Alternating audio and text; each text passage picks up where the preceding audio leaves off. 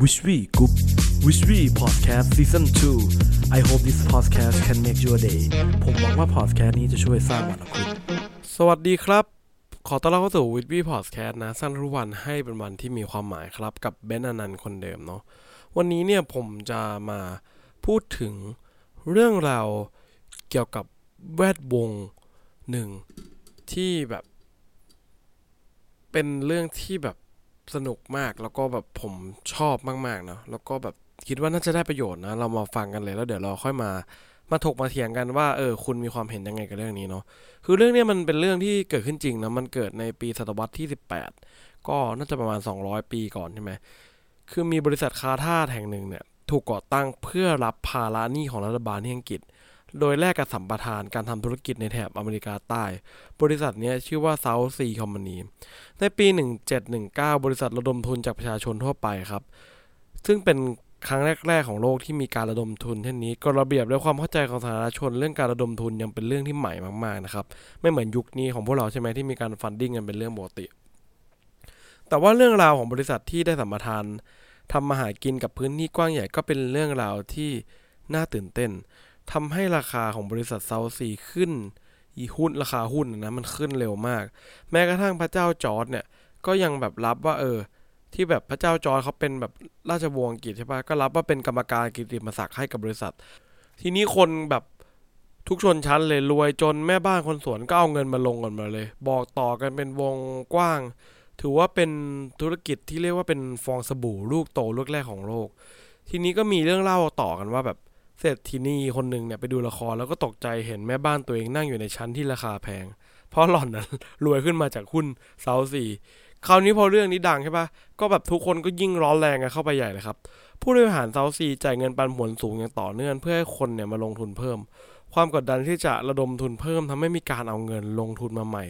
มาจ่ายเป็นเงินปันผลคือพูดง่ายๆก็คือแบบเอาง่ายใช้ลูกโซ่ทุกคนคือแบบเอาเงินลงทุนของคนใหม่ไปจ่ายปันผลให้คนเก่าแล้วก็คนใหม่คนเก่าก็วนไปเรื่อยๆมันก็เกิดเป็นการแชร์ลูกโซ่เป็นการปั่นหุ้นในยุคนั้นแล้วก็แบบมันก็เหมือนแบบไม่ต่างอะไรกับการขึ้นหลังเสือแล้วใช่ไหมพอ1 ปีผ่านไปผลการดำเนินการมันก็ไม่เป็นไปตามคาดครับราคาหุ้นมันก็สูงริบลิ่วก็แน่นอนไม่ต้องเดาก็คือเหมือนวิกฤตต้มยำกุ้งบ้านเราก็คือว่าทุกคนก็สิ้นเนื้อประดาตัวนะครับฟองสบู่แตกนั่นเองเหลือเพียงความว่างเปล่าในตอนนั้นเนี่ยมีผู้คนที่มีชื่อเสียงจำนวนมากเนี่ยพากันเจ๊งหมดตัวแต่มีคนหนึ่งนะครับที่วันนี้เราจะพูดถึงและทำในสิ่งที่ไม่น่าเชื่อถือที่สุดคือเขาตัดสินใจเอาเงินแทบทั้งหมดที่มีมาลงทุนหมดตัวในวัย70กว่าปีคือในวัย70กว่าปีซึ่งแบบเข้าใจว่าคนที่แบบอายุ70อ่ะมันต้องเก่าและรุ่นใหญ่ขนาดไหนจากเดิมเนี่ยคนนี้เขาลงทุนไป 7,000 ปอนด์ได้กำไรมา 20,000 ปอนด์แล้วก็1 เดือนก่อนความพินาศจะบังเกิดบริษัทก็ออกแคมเปญนะครับดึงดูดด้วยสัญญาที่จ่ายผลตอบแทนที่สูงเร็วทำให้ชายคนนั้นเนี่ยเอาเงินเก็บของเขาทั้งชีวิตเนี่ยไปลงจนเกลี้ยงเงินที่เขาลงมาเนี่ยเท่ากับศูนย์เลยใช่ไหมถ้าเทียบกับมูลค่าเงินที่เสียไปในตอนนั้นกับมูลค่าเงินตอนนี้ก็เท่ากับประมาณ$4 ล้านนะครับก็ลองคิดดูแล้วกันว่า$4 ล้านเนี่ยมันเยอะขนาดไหนเนาะในเวลานั้นเนาะเขาเนี่ยผู้ที่มีชื่อเสียงและฉลาดมากที่สุดในโลกเป็นผู้อย่างรู้ความลับของจักรวาลนะครับแต่ว่ามาพลาดท่าเสียให้กับ South Sea Bubble ชื่อของคนเนี้ยก็คือคุณเซอร์ไอแซคนิวตันนั่นเองครับเป็นนักวิทยาศาสตร์ที่เด็กๆแค่ไหนก็จะรู้จักหมดนะครับก็ต้องยอมรับเลยว่าเป็นเรื่องราวที่เซอร์ไพรส์ผมมากๆนะว่าเซอร์ไอแซคนิวตันก็เคยพลาดท่าให้กับตลาดหุ้นนะครับคำถามคือทำไมคนฉลาดที่เข้าใจเรื่องลึกลับซับซ้อนระดับแรงโน้มถ่วงเนี่ยถึงได้และบางคนเนี่ยแบบเรียกว่าเป็นผู้อย่างรู้ฟ้าดินกับพ่ายท่ากับสัญญาลอยๆโดยไม่ทันสังเกตและเข้าใจเหตุผลถึงความเสี่ยงทางการเงินพื้นฐานเลยเหรอใช่ไหมครับซึ่งต้องบอกเลยว่าพวกเราอย่างผมก็คงจะไม่ได้ฉลาดพอจะแบบเข้าใจความคิดของเซอร์ไอแซคนิวตันใช่ไหมคือมนุษย์เราแบบมีระบบฮอร์โมนเคมีต่างๆระบบตอบสนองแยกกันชัดเจนแต่เมื่อไหร่แบบเกิดความขัดแย้งขึ้นอารมณ์มักจะชนะเสมอนะครับเรื่องของเซอร์ไอแซคนิวตันเนี่ยเป็นบทเรียนให้กับเราว่าแบบนักปราชญ์เนี่ยยังรู้พันนะครับนอกจากเรื่องความโลภที่แบบไม่เข้าใครออกใครเนี่ยก็จะบดบังความฉลาดของตัวเองแล้ว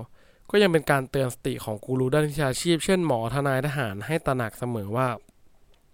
ความรู้ความสามารถเนี่ยจะต้องควบคู่ไปกับการยอมรับด้วยว่าเราไม่อาจสามารถที่จะแบบพิจิตรหรือว่าทำนายทุกอย่างได้เพราะจิตใจมนุษย์หรือพฤติกรรมมนุษย์นั้นยากแท้ที่จะอย่างถึงนะครับเช่นนี้แล้วพฤติกรรมที่ตอบสนองต่อเรื่องต่างๆไม่ว่าจะเป็นการลงทุนหรือล็อกดาวน์หรืออะไรต่างๆเนี่ยก็ไม่อาจสามารถอธิบายแบบเป็นเหตุเป็นผลทางวิทยาศาสตร์หรือว่าแบบทำให้เราเข้าใจได้ทุกเรื่องนะครับซึ่งเซอร์ไอแซคนิวตันเนี่ยไม่ยอมพูดถึงเรื่องนี้อีกเลยนะในบั้นปลายชีวิตของเขาแค่สรุปเอาไว้ในประโยคนึงว่า I could calculate the motions of the heaven star but not the minutes of the people ข้าพเจ้าเนี่ยสามารถที่จะแบบคำนวณการเคลื่อนที่ของดาวบนท้องฟ้าได้หมดเลยไม่ว่าดาวมันจะอยู่ไกลแค่ไหนแต่ก็หาได้ล่วงรู้ถึงความบ้าคลั่งของมวลมนุษยชาติได้นะครับและนี่คือบทเรียนของเซอร์นิวตันที่คอยมารีมายให้เรารู้ว่าเราเนี่ยจะต้องรู้จักตัวเองแล้วก็ไม่ใช่ว่าทุกคนจะทำได้ทุกเรื่องแล้วก็เก่งกาจไปทุกเรื่องนะครับการควบคุมตัวเองและการเตือนตัวเองเสมอว่าเราไม่รู้น่าจะเป็นบทเรียนที่ดีที่สุดในการตัดสินใจเรื่องที่สำคัญในชีวิตของเรานะครับก็ประมาณนี้นะครับเป็นบทความหนึ่งที่ผมต้องบอกว่าไม่ได้บทความนี้มาโดยตรงดึงมาจากพี่โจธนาเทียนอัจฉริยะนะครับก็เป็นหนึ่งในผู้ใหญ่ที่ผมเคารพนับถือแล้วก็อ่านบทความเพจนะครับนะเป็นหนึ่งในปูชนียบุคคลเลยนะผมเรียกพี่โจ้อย่างนั้นเลยนะครับเพราะว่าผมค่อนข้างนับถือแทนมากนะครับก็ประมาณนี้นะครับคิดว่าเรื่องราวของเซอร์ไอแซคนิวตันจะเป็นประโยชน์กับทุกคนนะครับในวิดวีพอดแคสต์เรานะครับส่วนตอนหน้าจะเป็นการรีวิวหนังสือนะเป็นหนึ่งในหนังสือที่ผมชอบแล้วก็เป็นอะไรที่มีรีเสิร์ชเยอะมากนะครับเดี๋ยวยังไงเราจะมาคุยกันนะว่าผมเอาหนังสือเล่มไหนมาพูดคุยกันในตอนที่176ครับส่วนวันนี้ประมาณนี้นะครับผมหวังว่าเรื่องนี้มันจะช่วยสร้างเหมือนของคุณครับผมสวัสดีครับ